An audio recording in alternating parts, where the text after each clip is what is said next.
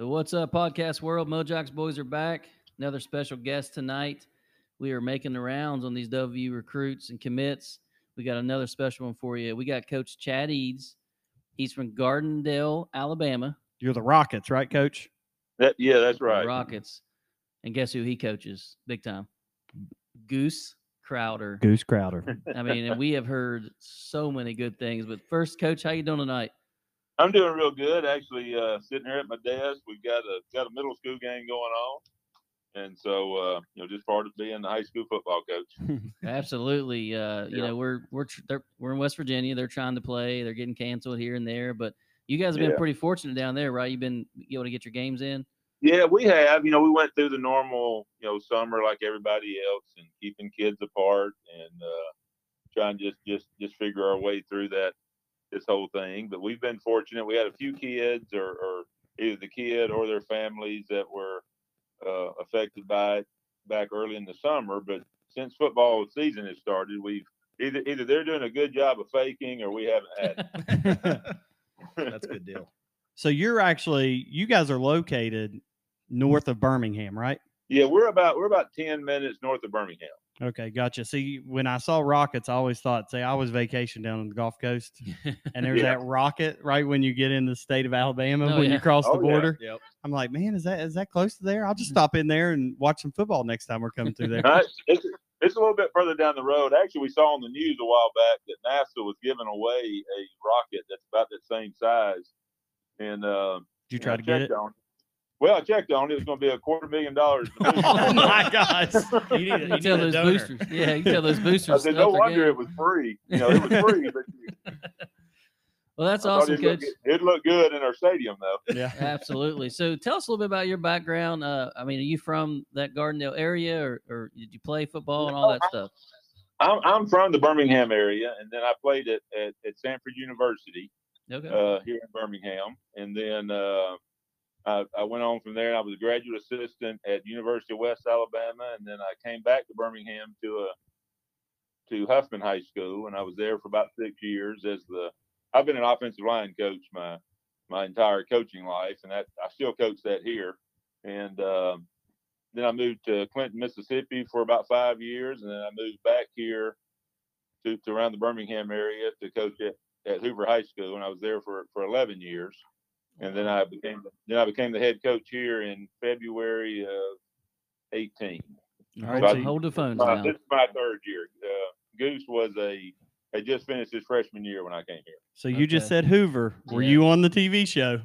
No, I was not. I got there about a year. I think it was 2 years since the show, and I'm more of a face for podcasts than I am a face. Yeah, there's a reason we do a podcast too, Coach. Yeah. I went there to work with Coach Probst, who was I guess the star of the show, and I'd known him for a long time. And then I stayed there. I wasn't there long, and he retired. He left, resigned, and they hired Josh Niblett. And I'd actually never met Josh, and then but he and I kind of hit it off, and it was a good relationship for 10 years with him, and so it was a fun time. But my son, who works for me here, had graduated from Hoover, and he was in school to be a math teacher and a coach, and then my daughter was a cheerleader, and she graduated, and then it was suddenly like a real job. So I figured it was time to do something. I'd never been a head coach until I was turning 50 about the time I became the head coach. So I got a question, and maybe you didn't or did not cross paths, but were you at Hoover when Matt Moore was there? No, but I know Matt, and that's what I was going to tell you guys. He was I was a couple of offensive line coaches after Matt, and then I knew him from Troy a little bit. And then he was also my son played at Middle Tennessee, and Matt was the offensive line coach there his first couple of years there. You know what they say? There's always a West Virginia connection. Well, and right now with our staff, there's all kinds of Alabama connections where they were down there. Oh yeah, it is. And that's been a good.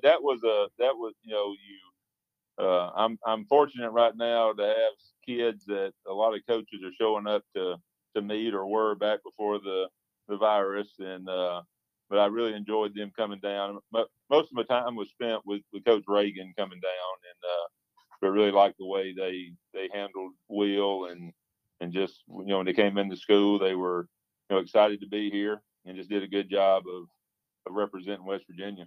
So just living in the state of Alabama, I got to ask you, I don't know if it's this simple. Are you Roll Tide or War Eagle?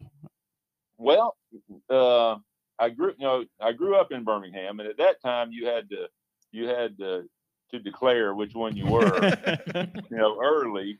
But I didn't go to school there, and I didn't. I went to Sanford, and then my daughter's at Mississippi State. My son went to Middle Tennessee, so I just never. If the two are playing, I want Alabama to win. Yeah. But I don't lose any sleep over it. Gotcha. Now I've got a couple of brothers now that are that they're kind of what you'd think of. They're true Alabama fans. They're like us with West Virginia, probably. Yeah, we lose a lot of sleep over WVU. We don't. They're the ones Alabama never loses. They got cheated by the referee. That's true, though. Yeah, that's what I say every week. Yeah.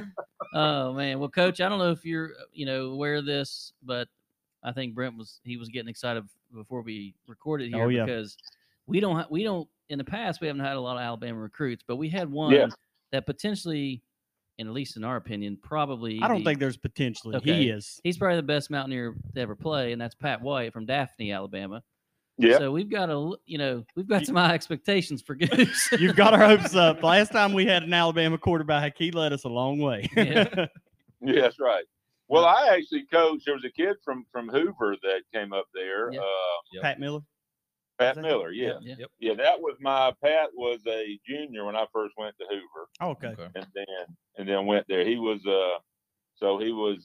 in between Coach Probst and Coach Niblett. I think that was his senior year, was Coach Niblett's first year, which was my second year there. But I always liked Pat. I'm kind of a sucker for those type of shows, but I was really upset when they didn't. I think they did 2 seasons. Yeah, and then didn't. And I'm a dork. I'm 40 years old watching high schoolers, but it reminds me. I never actually watched the show. You weren't 40 then. You were like 25. Yeah, that's true. Yeah. We moved off to when I moved to Mississippi. I kind of lost touch of everything going on, but it was amazing working there and seeing how many, especially like softball teams from up north that would come down this way to play, college teams, and they would come in and couldn't believe they were inside Hoover High School. And I was like, "You're a college student." It was a fun place to work, and I enjoyed my time there. All right, Coach. So we've got to get into what a lot of us want to hear about, and that's Goose Crowder. We've heard, we always watch film. Film looks phenomenal. We've heard just such high praise for him in all aspects, but we want to hear it straight from his coach, what kind of player he is, what kind of leader he is. So just tell us all about, Goose and what Mountaineer fans can expect. Well, first of all, he comes from a great family. He's the baby of 3. His older brother just finished playing linebacker at Eastern Kentucky, and then he had the middle brother played at a small school in Kentucky and a center college, and then he's the baby, but he's just such a mature acting kid. He's still a fun kid to be around. He still cuts up and laughs, but he wants to be good at the game. But he also wants to be what a quarterback is supposed to be for a program. He's the way he carries himself and the way he talks. He's very, very respectful, very almost humble to a fault, where sometimes I want him to just be, hey, let's be arrogant for a few minutes, but he's very, very humble and very appreciative of the guys that play around him, and he's, last year we had a pretty senior heavy group of receivers, and then we come back this year and our experience on our team is kind of swapped to the backfield, the offensive line, and we're young at wide receiver. We're either young in experience or we're young in age, but he's, just him being who he is has made them grow up and improve a little bit faster than what normally would have happened, and they're, and he's, I was looking at his stats. He's got impressive stats even without a receiver that is going to be recruited at the same level he is. So what makes it? How's his arm strength? That's one thing, because we run. We're in the Big 12. We're slinging the ball around. How do you think he'll fit in the spread type of offense? And do y'all run that offense too? Well, there's little parts of it. We're a little more. We're a one back team, but not. I wouldn't call it spread. He runs the ball some for us, but I'm scared to death on Friday night to get him hurt. So, right. We do a lot of it during the week at practice, and I'm scared on Friday nights to let him do it. And so there are some spread principles to our passing game. We're not a true spread team, but I think his arm is everything you look for in that. I mean, he can make any throw. He can throw from off the hash to the far sideline. And that's a pretty good throw in high school football to be able to make. And there's just throws that, I can count on one hand the bad throws he's made. And I think his arm strength is, that's one thing that it takes our young receivers. That was one of the hard things they had adjusting to, was just the velocity of the ball. Yeah, break your thumb, you're not careful. Oh yeah. And every now and then, like, he'll come out during warm-ups and he'll, at practice, and he'll want everyone to run a slant. He's going to throw it as hard as he can, and gets to be a challenge of who can catch it. And and then he does his impersonations of everybody, of all the famous quarterbacks. So he'll out here, who do you want to see? And I'll say Marino, and he does the Dan Marino drop back and throw. So he's a fun kid, but he shows up and he wants to. He's like having an offensive coordinator on the field. He shows up here on during when we're not in the pandemic, our normal routine. He comes in on Friday mornings early, and he sits in here and we kind of talk through the game plan. He and the offensive coordinator and we talk through everything and just his knowledge of it, and we listen to him more so than I've ever listened to any other quarterback.